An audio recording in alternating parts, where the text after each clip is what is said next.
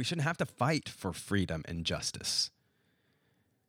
We could instead foster a society of freedom and justice.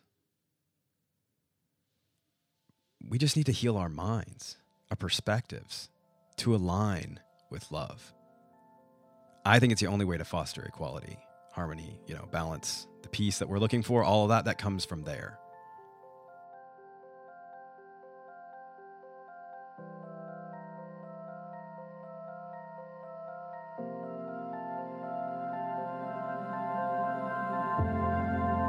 This is Inipi Radio, a space for authentic conversations around indigenous wisdom, science, lifestyle, and spiritual practices. The show is founded upon the belief that our most effective contribution to a more peaceful and harmonious world is for each of us to journey towards alignment with spirit, humanity, and nature. I hope your experience here serves as a source of depth, liberation, and joy in your life.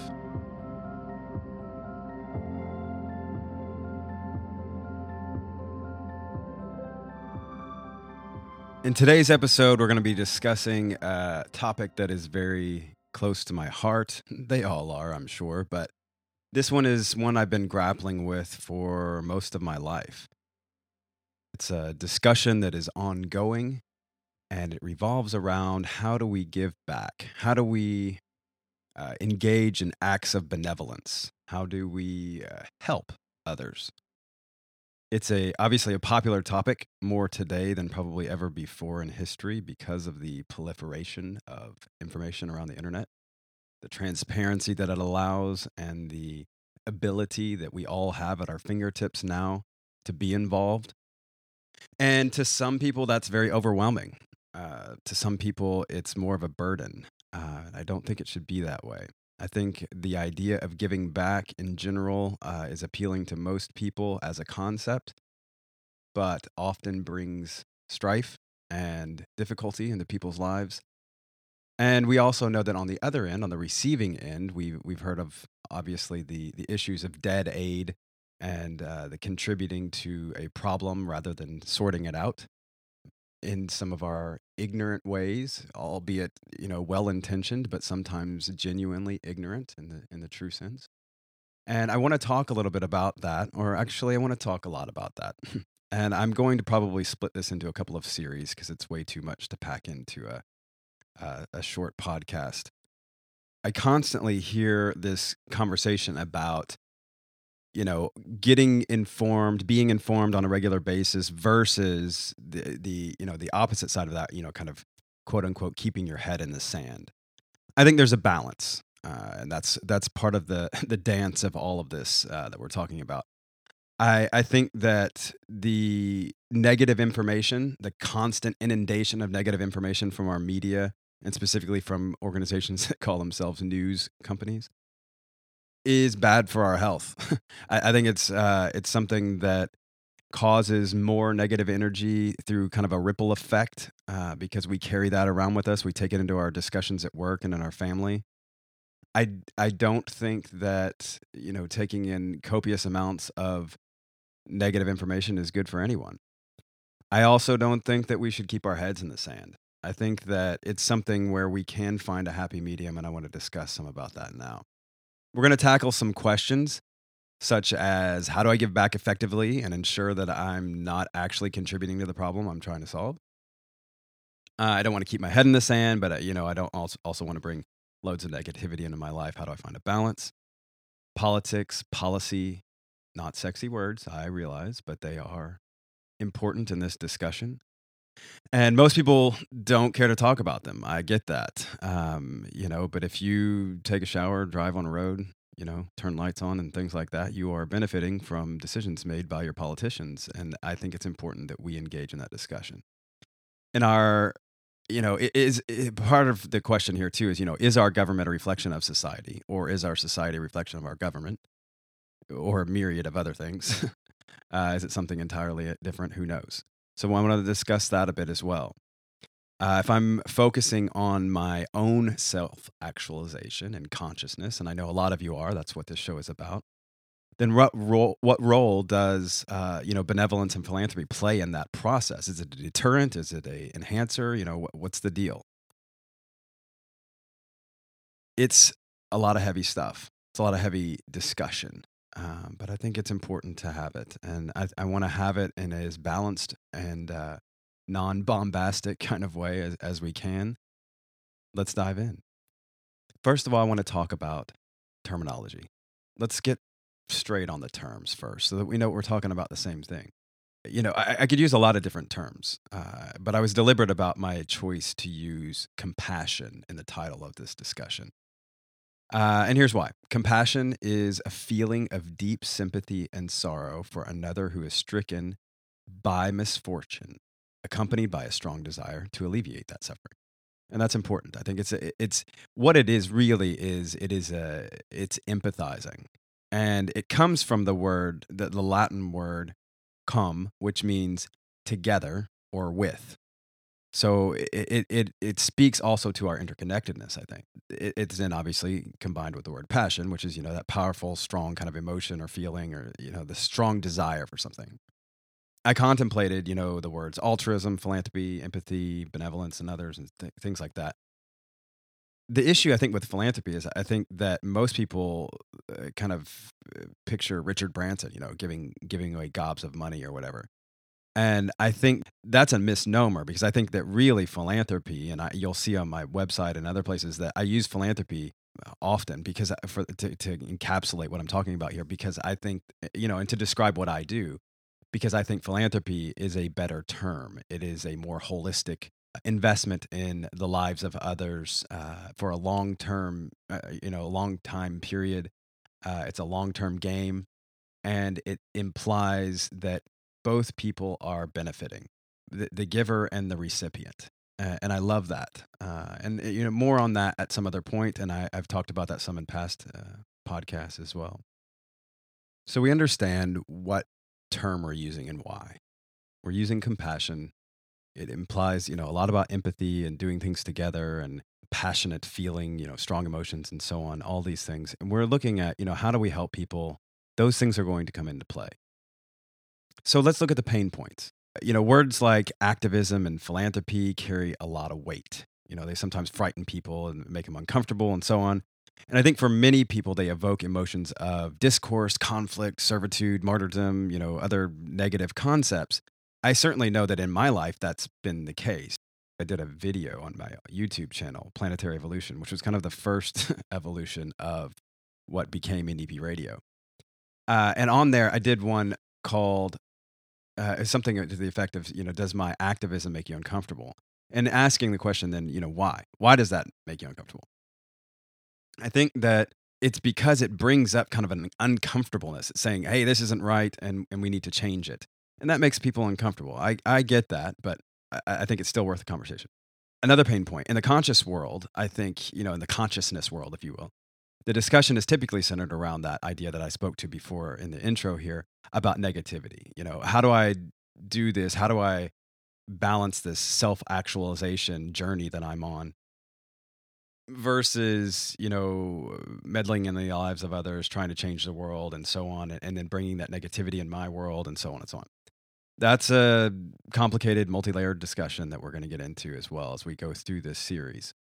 In the less conscious world, maybe, I guess you could say, that of the masses, if you will, I think most people tend to simply just prefer apathy and numbness, period. I mean, we're kind of programmed for that. Our media does a good job of pumping that into our minds and kind of dumbing us down and keeping us apathetic and uninvolved and in worst case scenario, I think numb. We numb ourselves. I've seen that in developing countries that I've lived in where society just kind of became numb because the magnitude of violence and oppression coming at them was so unbearable that it made more sense. It was more logical to just go numb. And I think we're experiencing some of that in the United States today as well.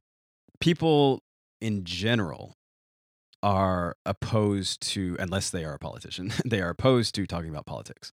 Let's not talk politics. We hear this at, the dining room table for family events. Let's not talk politics. And then someone starts it and you all end up talking about politics. It happens anyway, but we have the initial kind of repulsion of talking about politics for various reasons. And I can understand that too, trust me. I often am the one saying, let's not talk politics at the table. because I know that I'm going to get heated up and it's probably not wise.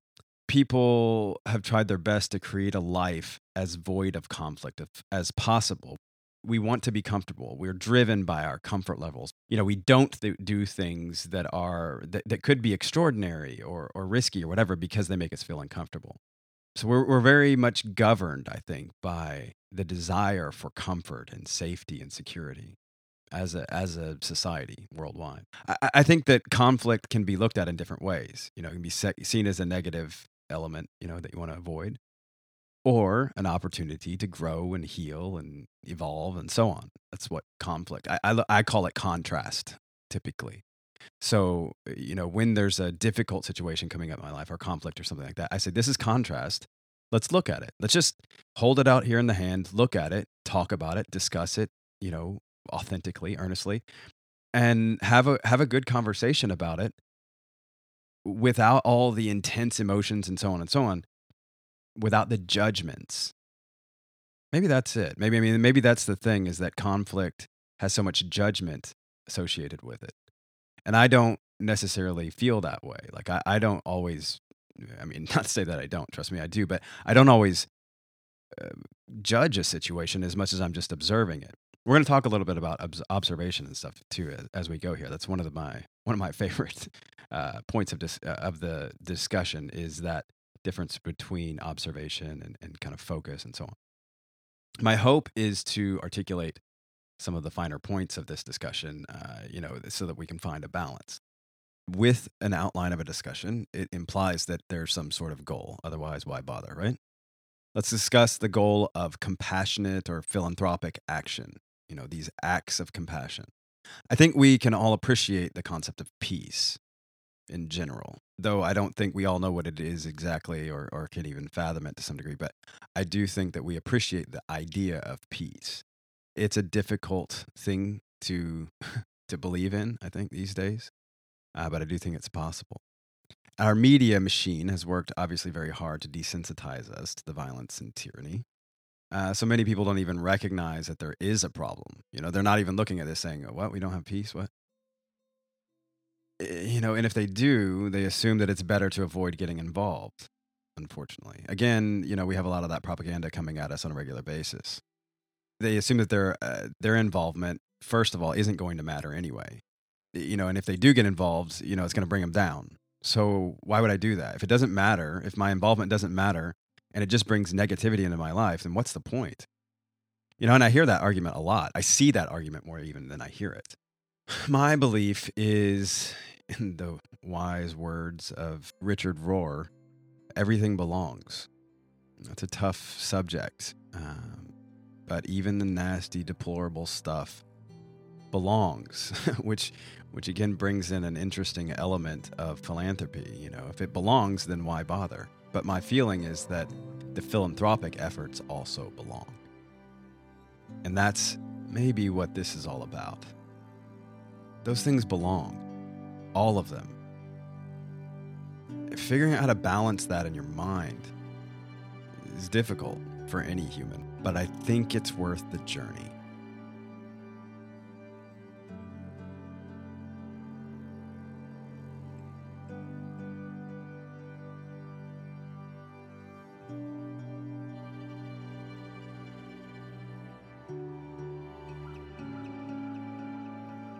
I'm going to take a second here to go ahead and outline some of the goals that I think, I want to talk about here in this discussion about compassionate acts. First of all, I think it's an act, when we engage in a compassionate act, it's also an act on our, in and of ourselves, to tap into our own empathy, to embrace our interconnectedness. And the choice not to engage feels sort of like a deliberate choice to neglect our interconnected nature and that opportunity that comes with that. So, number 2, empathy and compassionate acts also offer us an opportunity to challenge ourselves, to refine ourselves on the journey toward self-actualization and alignment. It helps us find out who we really are, what we're made of, what's inside us. I think it was Abe Lincoln, that said, you find out the true character of a man, when they're going through difficulties, not when everything's all peachy. Obviously, I'm paraphrasing. Number 3, our capacity for joy is a reflection of our deliberate choice to expand our capacity for empathy. The joy of positively impacting someone else's life, I think is incomparable to many other ways that we could find joy. Now, obviously, I can find joy in a sunset on the beach. That's joy. That's amazing. But if I compare that to the joy that I have experienced through, for instance, through adopting Francois, my son, off the streets of Rwanda, and the life experiences that have come out of that, I mean, it doesn't even compare. It's so different. And I appreciate both. What I really appreciate is hanging out with my son, watching the sunset on the beach, to be honest. And again, I think there's the balance. So I believe that this is a space where we truly experience and appreciate God, that source. We experience that. We touch it a little bit. We tap into that. We come into that closer proximity with the feeling of God when we're serving others. I love the line in King Arthur that was inscribed on the round table, in the legend of King Arthur, where it says, "In serving others, we become free." How beautiful is that?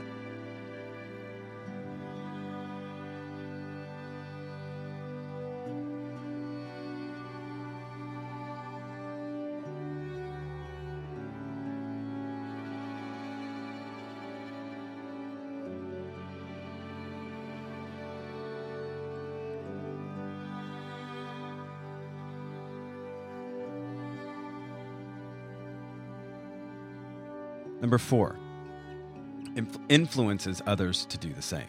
When we act compassionately towards others, people around us, are influenced by that.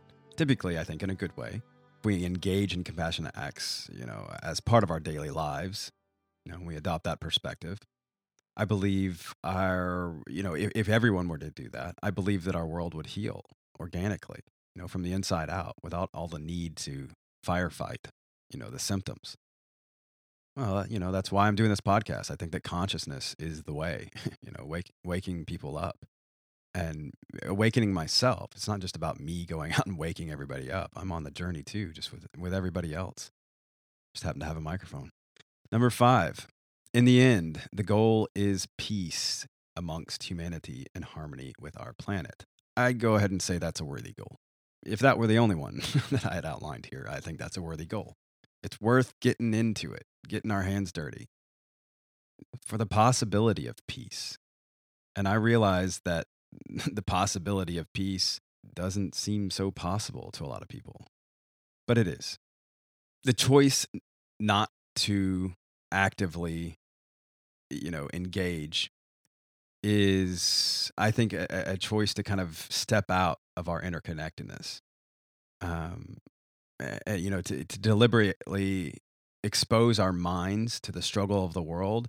It's tough. I get it. But I think it's a vital part of our self-actualization, that allowance. Additionally, I think it's an obstruction of one of the primary mechanisms of our existence that builds resilience and strengthens our faith for us to not be involved with the rest of the world, to understand what's going on in the rest of the world. It gets in the way of our, if we don't do that, it gets in the way of our self-actualization and our building of resilience. Think about, if you've been hit, in the ring over and over again, you build up a resilience to be able to say, okay, the next time I'm not going to freak out. The next time I'm not going to hit the ground. The next time I'm not going to go be depressed, and so on and so on. You need that resilience. We all do. And I think the more we open up ourselves to, other people's struggles, not for the purpose of punishing ourselves or making ourselves resilient, I'm just saying it happens along the way. So without contrast, we're not pushed to the limits to find out who we are. So let's talk about social indicators. I constantly get feedback from people, often people very close to me, about my tendency to obsess over the world's problems. And guilty. I've done it over the years. I have. I feel that I'm coming into a balance now, but I have done it, certainly.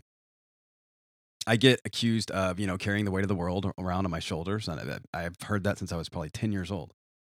But, in the last 4 years or so specifically, I've worked very diligently to find more of a healthy balance. And I'm still on that journey now, the red road, together with you. When I see an injustice, I'm inclined to, expose it and do something about it, try to change it. Not because I believe I have to, I don't. But because at this point in the game, I recognize that it's an opportunity. If I go about it in a healthy way, from a healthy perspective, with balance, without being bombastic, I'm essentially deliberately imposing a process that will help refine me into alignment with spirit, humanity, and planet, which is what I talk about on this show. It hopefully will help me to expand my capacity for joy as well. I mean, if it is intrinsically connected to my capacity for pain, those two kind of buckets are, in your soul are connected, I think, and as one grows, the other one grows. It doesn't matter which one it is, they're both growing the other one. That's tough, I think, for some people to buy into, but I do believe it, and I've seen it. I've seen it so much. I also think that it has a possibility to influence others, to engage similarly, which is, that's worth it, to create that ripple effect. And, that's part of my own contribution to world peace. There's a difference now, I alluded to this earlier, but there's a difference now, I think, between observation and focus. So if I see something going on, like what's going on in Syria right now, I can talk about that, and it can bring a lot of weight into the room, and people get, upset about that. If it's a political system or, a sickness like human trafficking or, again, like a situation in Syria or whatever, if I obsess about it and allow it to drag me down and, influence my psyche, I see that as a problem. Or if I understand that it's simply an indicator of the perspective and beliefs of our society, then I just use it as information. I've made an observation, I am now informed, and I can move forward with that knowledge. That's different. I think that is part of the Red Road self-actualization journey, is to be able to find that balance where you can say, okay, I've now made an observation. Yes, I felt some emotion in that. And maybe I felt really deep emotion for a minute. Maybe I cried. And then I came back and I said, now I'm going to take that information and use it as an indicator of where society's at from a perspective standpoint. I'm going to take that and I'm going to move forward. If I choose to focus on something versus simply observing it and using it as an investment, in our understanding, that's a negative. But there is a balance there, and I want to use it to move forward. These observations help me know where to direct my efforts, what mediums to use. They kind of tell me how I go about it. These are social indicators. If I have my head in the sand or whatever, I can't be aware of these social indicators. I'm not. They don't come into my vortex. I don't see them. That's the benefit of being informed. I can inform myself to the extent that I get very angry and depressed like I used to, or I can just be very deliberate about the source of information that I pull in. I have a well-curated Twitter feed, for instance, the people that I follow and trust, sources that I follow and trust. And I get my news there. I haven't watched a regular news station in years. So I think we need to inform ourselves. You need to find that balance, but inform yourself. Do it with balance and moderation. Adjust your lifestyle accordingly. Lead by example. Amplify the message. But I think we need to be in tune with the social indicators that are going on around us. That's part of the dedicated commitment. It's tough sometimes, but I think it's important, and I follow, Democracy Now! Is where I get a lot of my news. Collective Evolution is where I learn about kind of current events and things like that. And again, I mentioned my Twitter feed. That's another place that I just kind of curate my own information, and that's it. I don't get inundated with news. I haven't watched nightly news in, I don't know, 12, 13, 14, 15 years. And I have to be deliberate about the energy, that I'm bringing into my life, So I let little bits of it in to check things out, see what's going on. And then I, make a podcast and try to be positive about it. I have to live, the example of the message that I'm sharing with you and others through my lifestyle. So I need to be in tune with society, my community, and everyone around me. But I need to understand their struggles, and I need to live more interconnected lifestyle that serves them and myself and my own journey towards self-actualization. Again, that's part of the balance. Okay, so let's talk about politics. That's one nobody likes. Let's start with what the word actually means. Politics. It comes from the Greek word politikos.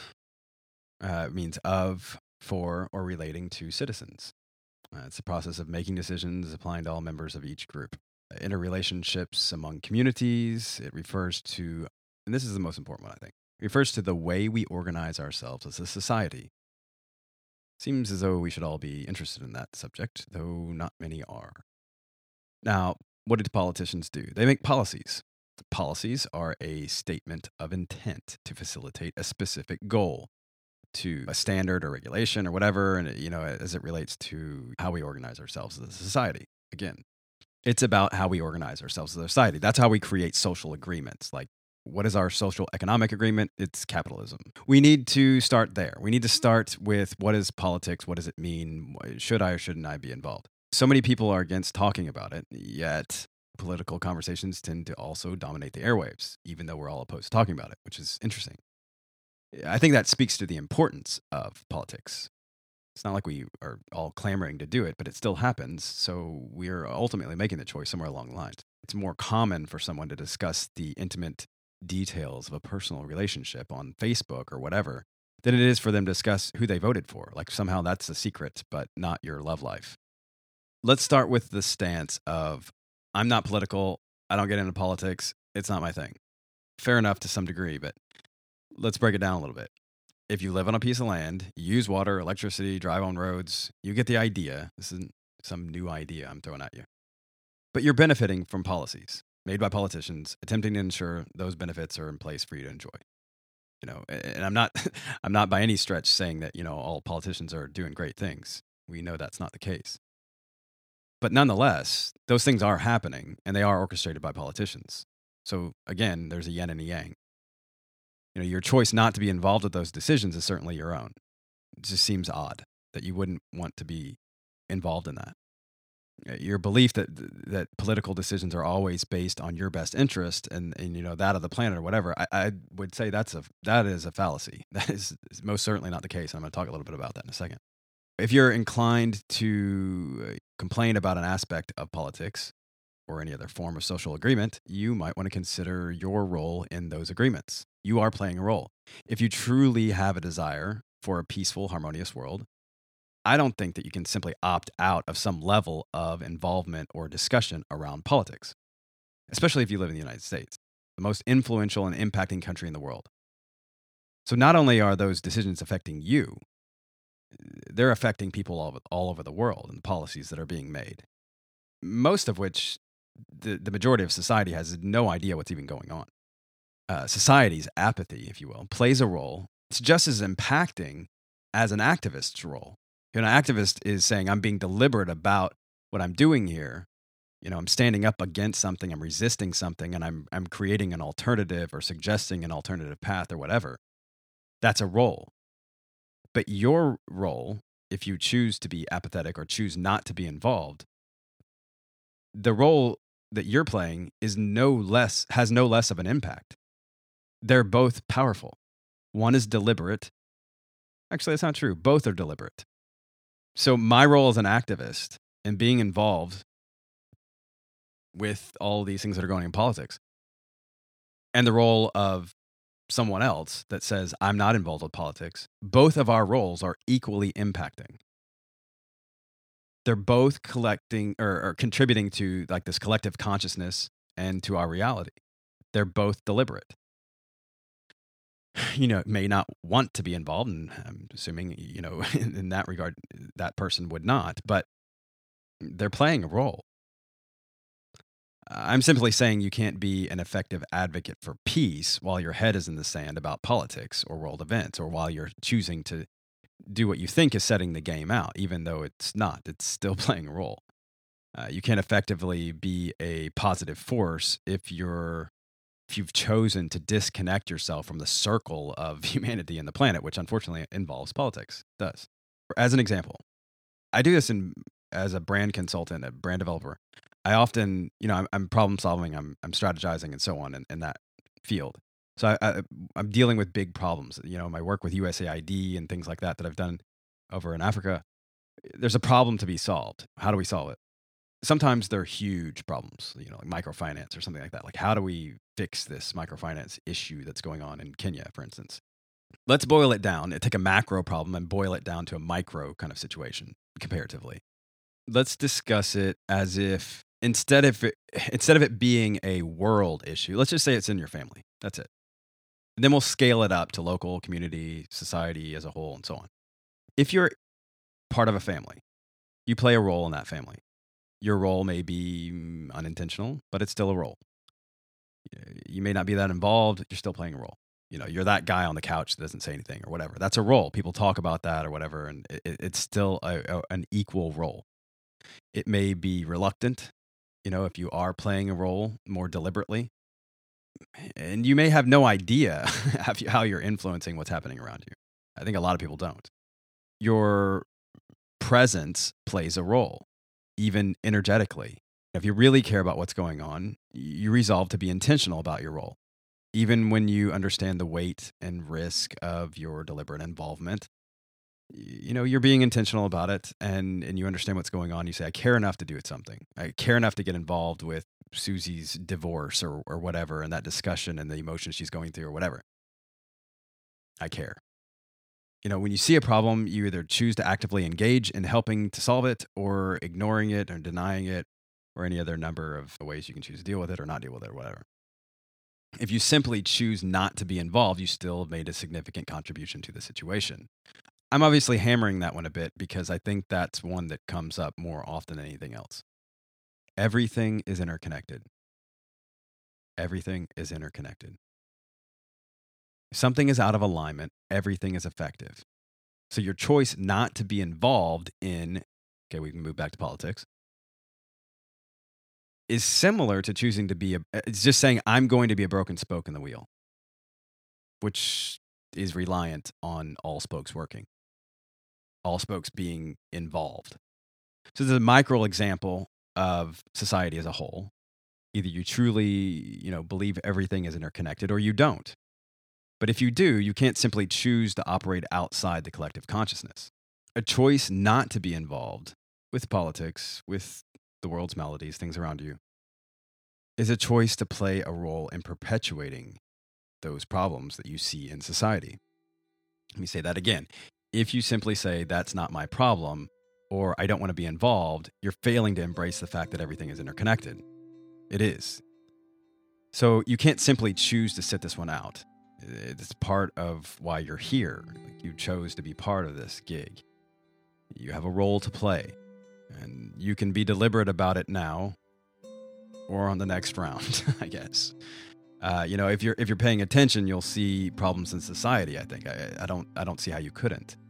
There are more, the more conscious you become, the more you'll actually notice some of these things, these things that are out of alignment.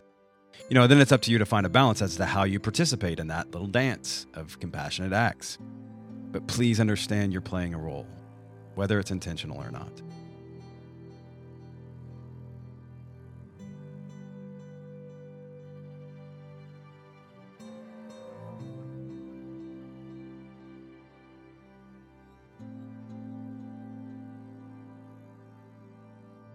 Okay, so let's talk about social agreements. This is something that I talk about a lot when I'm talking about philanthropic, activist type of efforts. Our society is governed by social agreements. Like money, let's say, or economics, however you want to term it. We decide that today, a little piece of paper or a set of numbers, rather, on a computer represents a certain amount of money. It's got a monetary value to it. It's not a fact. It's not like gravity. It's not a fact. It's just an agreement. I think we forget that sometimes. In the United States, the masses support the choice of capitalism as our economic agreement. It's a choice. There's certainly other countries that don't use the same sort of capitalism that we do. We support that choice with our lifestyle choices and political involvement or decision not to be involved, as well as our choice to play the role of giving up our power to the powers that be. And let's just say the powers that be. I'm not talking about some conspiracy theory, but the people that are orchestrating things, typically on the corporation level, higher up than the government. Obviously, many other countries, choose to do things differently. But we've decided in America that we're going to support this system through the way that we live. Every day we say, well, this is the way things are, so I'm just going to keep doing it that way. Or you say, I'm going to buck the system a bit and do it differently. I certainly do with our family. But there are certain other things that we do that are just as in line with capitalism as anyone else. So I recognize my role in that. We, as a society, decided at one point that speed limits were a good idea. At least for the most part, we abide by them. We abide by that agreement. There's a little tiny, comparatively anyway, there's a little tiny line down the middle of the road, white or yellow, depending. And that line is just a drawn line on a piece of pavement, and we all agree not to cross over it into oncoming traffic. Again, I'm making a generalization here, but on the whole, we agree not to do that. And we have faith in that. As we go down the road, we have faith that some stranger isn't going to come over the line into our area and run us off the road. A lot of people, we have these weird places that we have faith in things and other places that we don't. But that's a social agreement that we have. We just agree that line means that. And these aren't necessarily natural elements. Capitalism and lines and roads and speed limits and things like that. And the list goes on, obviously. There are agreements that we've created to uphold as a society because we feel that they serve us well. And I think that's excellent. And we need to constantly then revise and review and revise whether or not they continue to serve us well over time. We've had amendments from time to time, minimally, but to our Constitution. We have executive orders that come out through a president and so on. Sometimes things need to be reformed. There was a time when women couldn't vote. Black folks couldn't vote. We agreed at one point that it was a good idea to have a slave. Now we don't. We change those things. But these are social agreements. And our politicians are there to write policies and to lobby and do whatever they got to do to create support for these agreements, to put them into action, to uphold them, and so on and so on. Social agreements. Just as a side note, my hope is that through shows like NEP Radio and others, that we will get the information out there that will help people alter their perspective, to root their perspective in interconnectedness, in love, in that alignment with Source. My hope is that as people do that more and more, they will begin to create new priorities. They will begin to create new standards, new values. Our values and standards actually is what brings us our priorities, I think. And as we have new values and priorities and so on, as that spreads, a desire emerges for new social contracts that are in line with those values. So that's part of the role that we're playing. That's part of the role that I'm intentionally playing by creating this show and other things that I do, is in hopes that by helping, contributing to this global consciousness and giving tools and ideas and inspiration, hopefully, that people will start to change their perspective, and that will change some of their values and their priorities, and that will help to contribute to new social systems that are rooted in interconnectedness and justice and love. Okay, let's talk about experiencing God. God, Source, Wakan Tanka, if you are coming from the Lakota beliefs. It's all referring to this, what I believe is this ineffable force of love, pure love. And when I say ineffable, I mean it. So I'm not going to sit here and try to describe it. I believe we experience Source most profoundly through the act of emotion of loving others. That's when I experience God. I mean, through loving someone, that feeling deep inside you, that deep love that I feel for my wife or for my child or my children, that acts as a conduit for me to truly experience God, which I believe, again, is that ineffable force we call love. But I don't want to fall in love with love. I want to fall in love with the experience of touching God through the act of loving another. And often that comes through an empathetic situation where contrast is involved, to the point that sometimes it brings tears to our face because we're so overcome with emotion at what's going on here. This terrible thing has happened, yet this palpable connection has happened as a result of it between me and this other person or whatever's going on. I think that it's closely tied with the emotions that we experience when we hurt for someone else, that kind of feeling. It's the same space inside us where we hurt and experience pain, and that we feel love and joy and peace. It's in that same kind of reservoir there. So again, as I said before, as we expand one, we're expanding the other. What we feel is that power of the universe, the power of God, that Christ consciousness within us, and the interconnectedness of humanity and nature and spirit, all of that's what we're tapping into. We're tapping into our interconnectedness to all of these sources. The intensity opens us up and expands our hearts. It allows us to tap into the profundity of interconnectedness. That's powerful. I've spent a lifetime having experiences that have pushed me to the limits, that have challenged my resolve, and that have opened my heart to such a degree that it's blown my mind at times. And I think that seeing some of the horrible inhumanities that I've seen, that I've experienced,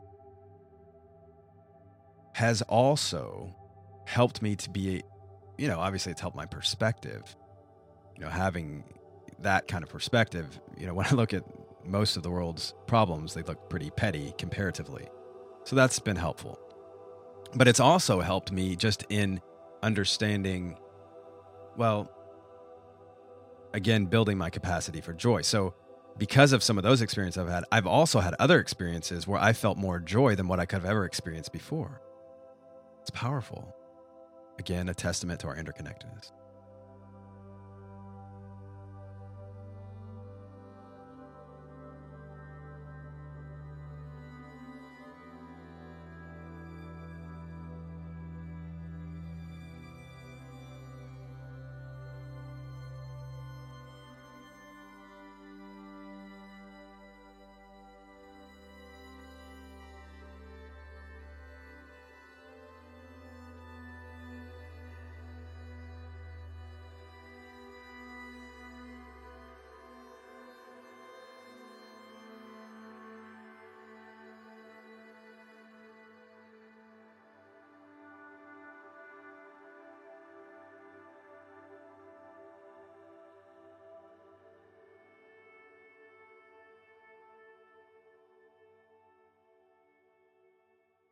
Let's go into some of the realities here about, for instance, politics. And, let's get back to the discussion about your involvement in politics and compassionate acts.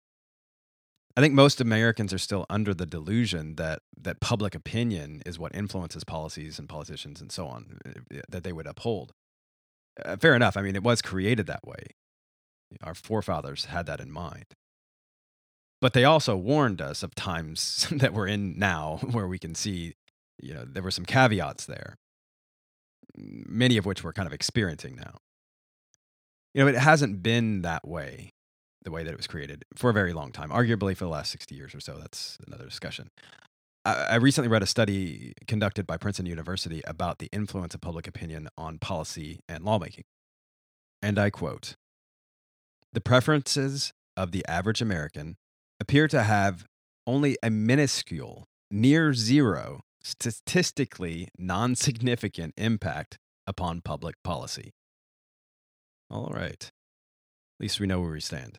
You can see all the graphs and everything there. There's an organization called represent.us that I've been following for a long time. They have a video on their site that it's like a little 5-minute video that articulates kind of the essence of all that went on in that study. Then you can also read the study as well. And then there is another 5-minute video that describes their petitioning for the Anti-Corruption Act, which is starting at a state level and moving up to the federal level, and sort of organically changing the agreement, that social agreement. It's coming up from within, from the people, influencing local community, local politics, and then working their way up to federal level and so on. It's a beautiful, beautiful plan. It's very strategic. It's very non-bombastic. It's not your kind of crazy activist maneuver or whatever. It makes a whole lot of sense. I hope that you'll check it out, represent.us. Check it out, and if you want to be involved, then I hope you'll go there and check it out. Watch the videos, support what they're doing. They talked a lot about how the big corporations, the wealthy and the elite, major corporations and so on, have been found to have a huge, profound influence over policies and laws. Given the fact that our government and politicians are working for corporations rather than we, the people, and we've just kind of seen this here, I would think that would be a big concern. And we see that happening all the time. We certainly saw that happening at Standing Rock. It's still happening now. There are farmers being run off their land. I watched a video today, on Young Turks about that. The farmers, just these local farmers, these guys we love. It's not even, I think people have a hard time saying, oh, well, these are Indians over here. And there's some of the, they've got that savage label and all the other ridiculous stuff that was pinned on them back in the day. How about a local farmer? How do you feel about a local farmer? Just, Jim in his overalls with his rubber boots trying to make a living. That guy is also being run off of his land because the government comes in and says, we're taking this, claiming it for Rome. We're going to use this for oil. And that's sad. I think it's worth standing up and saying, that's not cool. That's not okay. We can do better than that. We don't have to fight and throw, Molotov cocktails. We don't have to do any of that. We can just say, that's not okay. We can stand up for it. Stand up for those people. It's a real people. All that is required to perpetuate this is for all of us to keep quiet, keep our heads in the dark, be complacent, and decide, that's not my problem. I've got my thing going on here. I've got other things to tend to. If you're not concerned about the way that we're organizing ourselves as a society, and the way that our society, being the most influential in the world, affects other countries and those societies, then there's that. If you can honestly say that that's not a concern, then okay, I don't know that I could influence that. But I would venture to say that you don't feel that way and that you do see problems. I'm saying if you recognize it, you're no longer ignorant. Perhaps it's time to be a little bit more involved. At that point, not only are you complicit in that apathy, it's also, an opportunity that you're missing out on to connect more deeply with humanity, to expand your capacity for joy, to further your self-actualization. As a philanthropist, I'm inclined to attempt to influence other people, to dive deeper into the human experience, to connect with your highest self, to tap into that Christ consciousness within you, to tap into love, to align with love. And from that perspective, I hope that you change your lifestyle and that people change their lifestyle, that the people are inspired, and that to live differently, to live by a similar ethos is what I'm articulating here, and that ripples out across the world. And I believe that many of the maladies of this world, will begin to heal organically from the inside out without us just going around and, creating wars and creating, or even, doing the aid and things that we do to put out fires. But some of these things should be able to heal organically. We shouldn't have to fight for freedom and justice. We could instead foster a society of freedom and justice. We just need to heal our minds, our perspectives, to align with love. I think it's the only way to foster equality, harmony, balance, the peace that we're looking for, all of that comes from there. We're going to close this thing up now for this particular round. But before we do that, I want to take you on a little journey. I want you to think of a time when you gave to someone else, when you decided to help someone else. You came into contact with someone that needed your help. It could be anyone, family member, friend, stranger, whatever, someone in the streets, a situation at your church, or a homeless person or whatever. Maybe it was as intimate as a spouse situation. Someone that was dealing with depression, loss of a loved one. Whatever the case may be, go back in time. Try to remember that moment when you were navigating the transition from inaction, not being involved, to being involved and saying, I am going to get involved here. There was a moment or a series of them. The point is not to pin the moment, but there may have been a series of moments where you had to decide if you were going to allow yourself or not to get involved. If you were going to take the risk to go out on a limb, to go deeper. It could be a long-term involvement, investment kind of thing, or something as simple as just reaching in your pocket and getting some cash for a homeless person or whatever. But there was a time when you made a decision there. You said, I am going to do this. I'm a little scared. It goes against my better judgment. But I think it's the right thing to do. It needs to be done. Or maybe the feeling was no one else is going to do it, so I have to. Maybe you didn't feel that you had a choice.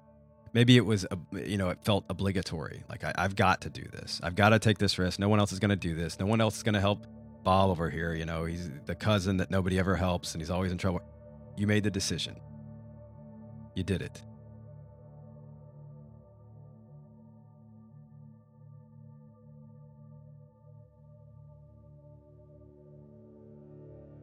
Okay, now think about the emotions that you had to process through. Think of the doubts that you had beforehand and all the excuses that you could have made. You say, oh, well, this will probably happen and this will probably happen. I don't want to get involved because this is likely to happen and so on and so on. Or I've done this before. This is going to be the same. There were fears involved there, that may have turned into regrets later on. But for whatever reason, you pushed through it. You pushed through into this journey and you were on this journey together. There were daily conversations, or maybe there was time in between where you had doubts and you felt like maybe that person wasn't doing what you had expected them to do or hoped they would do. There was all these emotions that were involved on that journey. Not only for you, obviously, but for them. You were there to help them. And then you probably had, like any normal human being, expectations. You had expectations of what would happen or what should happen.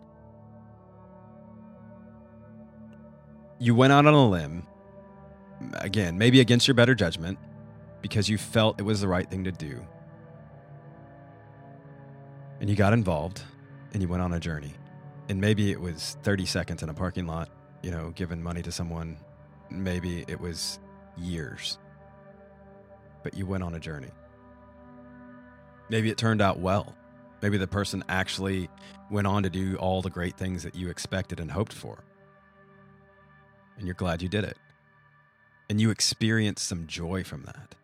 Think about that joy. I have that experience with my son, Francois.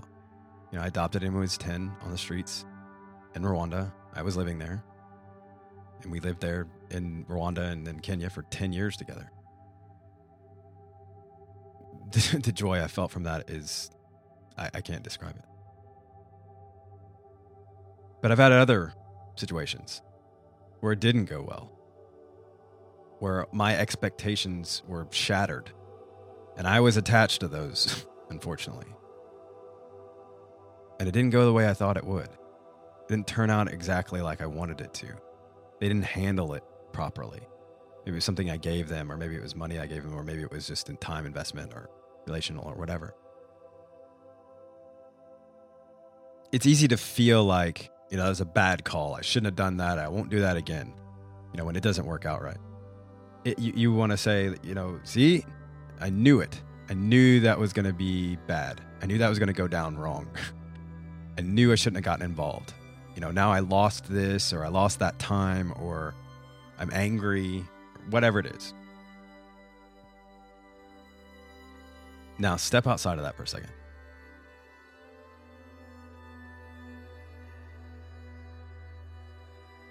As painful and as trying as it may have been for you. Even reflecting back on the stories that you may have told people around you to say, well, this didn't work out because that person didn't do what I expected, or that person didn't do this or didn't do that. That process that I went through was a failure. That benevolent act was a failure. Regardless of how it met your expectations, regardless of if you feel the person actually benefited or not. Let me ask you this. Do you feel that it was an experience that expanded you? Did it stretch you? Did it help you let go of expectations and outcomes? Did it reveal a deeper level of your character? Did it show you something about yourself that you didn't know before? Did it reveal more of your character? Did it teach you another level of patience? And if it did, is that valuable? Did it force you into a situation where you had to exhibit more unconditional love than you're used to? Is that beneficial? Did you learn lessons, valuable lessons along the way? Lessons that you would not have learned otherwise, or very likely would not have, because you weren't pushed to those limits. Now, this exercise could go on and on, obviously. But I want to ask, do you believe that experience helped you or hindered you on your journey towards self-actualization, alignment with love? When you reached out, regardless of the outcome for the recipient, and that's another discussion. We don't want to neglect the outcome for the recipient. That's very important. But for this particular discussion, I'm talking about your involvement. Did you experience something deeply human in that moment? And maybe if you didn't then, could you look back now through this particular perspective and realize that maybe you did experience something deeply human and you didn't even notice it at the time? Did it change your perspective of the world? Do you now have that, that grouping of tools in your toolbox because you understand, you see the world differently because you had that experience with that person or that event or that experience of whatever kind? Are those experiences valuable to you? Have they helped craft who you are? Are they part of you now? Are they part of you that you wish wasn't here? Are they part of you that you can look back and say, you know what? As painful as that was, as humiliating as that was, as much time as it seemed that it sucked out of my life, was it valuable? Can I look back at that and say that was valuable? And then the question at that point is, are those lessons valuable enough to be something that you would be willing to engage in again. Now, I'm not saying that you need to just dive in and become the activist that, goes around the world and gets involved with everything, and you need to set up your activism accounts and things like that online. I'm not saying that at all. I think that it's just important to keep diving into situations, and I think that Source, the universe, will pull us in that direction when we need to, that we will know in that moment. I think we always know when we tap into our intuition, that gut level feeling. Is this something I should be involved with or not? And even if you're wrong, God will sort it out. It's just the way it works. It's interconnected. There are infinite possibilities of reality out there, and in each moment we are choosing which one we're going to live. I don't think there's a right or wrong situation there.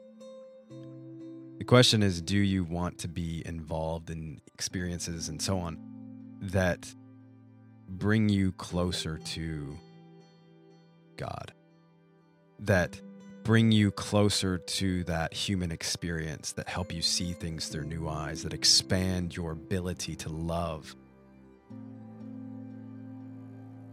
I think that there is a balance. And I think that part of our existence on this planet, in this human existence, is to experience these things, to engage in these things, to allow certain levels of contrast to come into our life and to analyze it, to observe it, not to focus on it, but to observe it and to say, how can this teach me? And I think it's always presenting an opportunity for us to do what I have studied for so long in the Course in Miracles, to ask yourself, Holy Spirit, God, Source, how can I look at this differently? How can I view what's happening here differently? If you're in in these wonderful, blissful kind of situations on an ongoing basis, sitting on the beach or whatever, and that's my happiest place, why would I ever be in a situation there where I would be forced to say, how can I view this differently? I don't want to view it differently. That's a beautiful scene. But when I'm in situations of contrast, I have that opportunity. It draws me closer to God. If nothing else, I think we need to shock the system every now and then. Shake the tree. It's how we grow. It's part of our Red Road journey. The maladies of the world are here to teach us. Serving the poor, experiencing their life just for a moment, whatever group of people or individuals, whatever it is, that's here to teach us.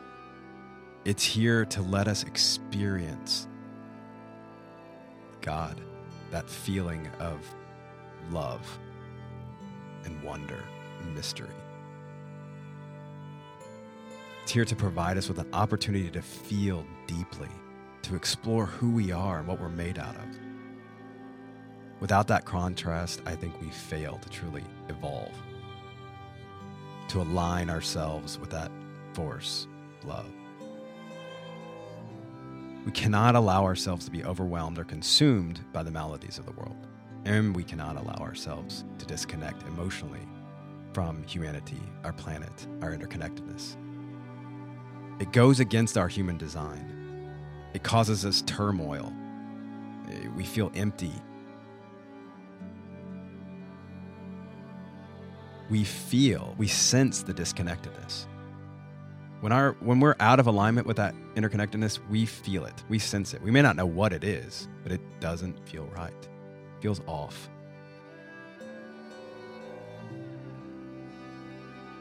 We fill our lives with busyness and projects, endless projects, and habitual consumerism, and all these kinds of things that we've kind of instituted in our lives as some sort of therapy to get us through it.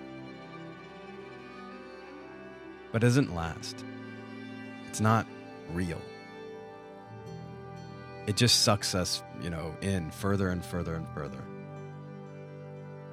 into being out of alignment. And I think we have to find a balance. I hope that this discussion offers a balanced perspective.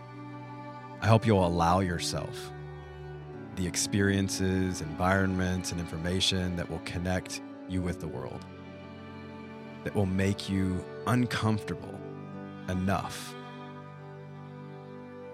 that will spur you towards self-actualization, towards alignment with spirit, humanity, nature, love. Take the risks. Let go of that attachment to the outcome and let the giving be the gift. It's a gift to you, just as much as it is to the recipient.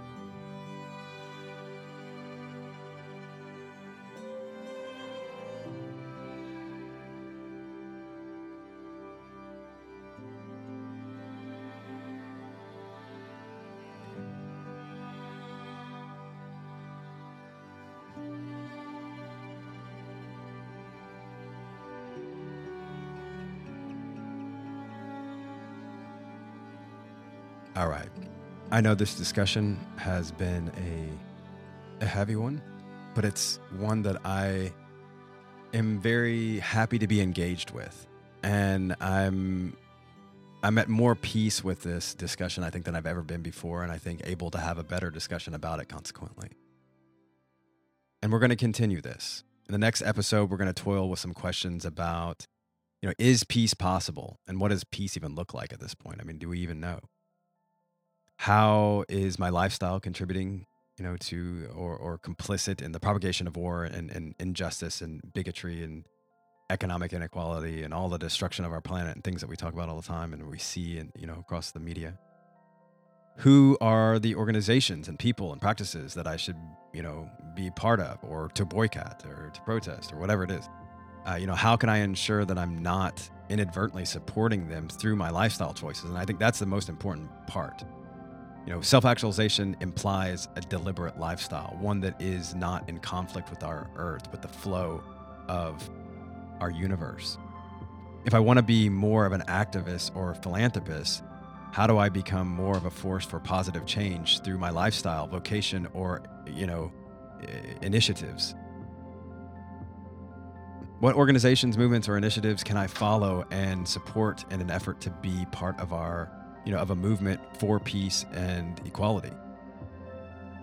And so much more. I'm very excited to be putting this series together. I'm even more excited that you're listening to it. I hope you'll engage with me again through comments section on the website. I very, very much want to hear your thoughts on this. And I'm very excited about doing the next episode. I've already got it all mapped out, and there are a few more after that. Thanks so much for holding a space for love and freedom with me today. If you appreciate the Inipi ethos and want to help inspire others to align with love, I hope you'll share this podcast with those you care about. Listen to us, rate us on iTunes. Reviews and ratings help us grow the audience. It's very much appreciated. I wish you peace on your journey. May you align with love and let your life speak. Mitaku Yeo Yasin.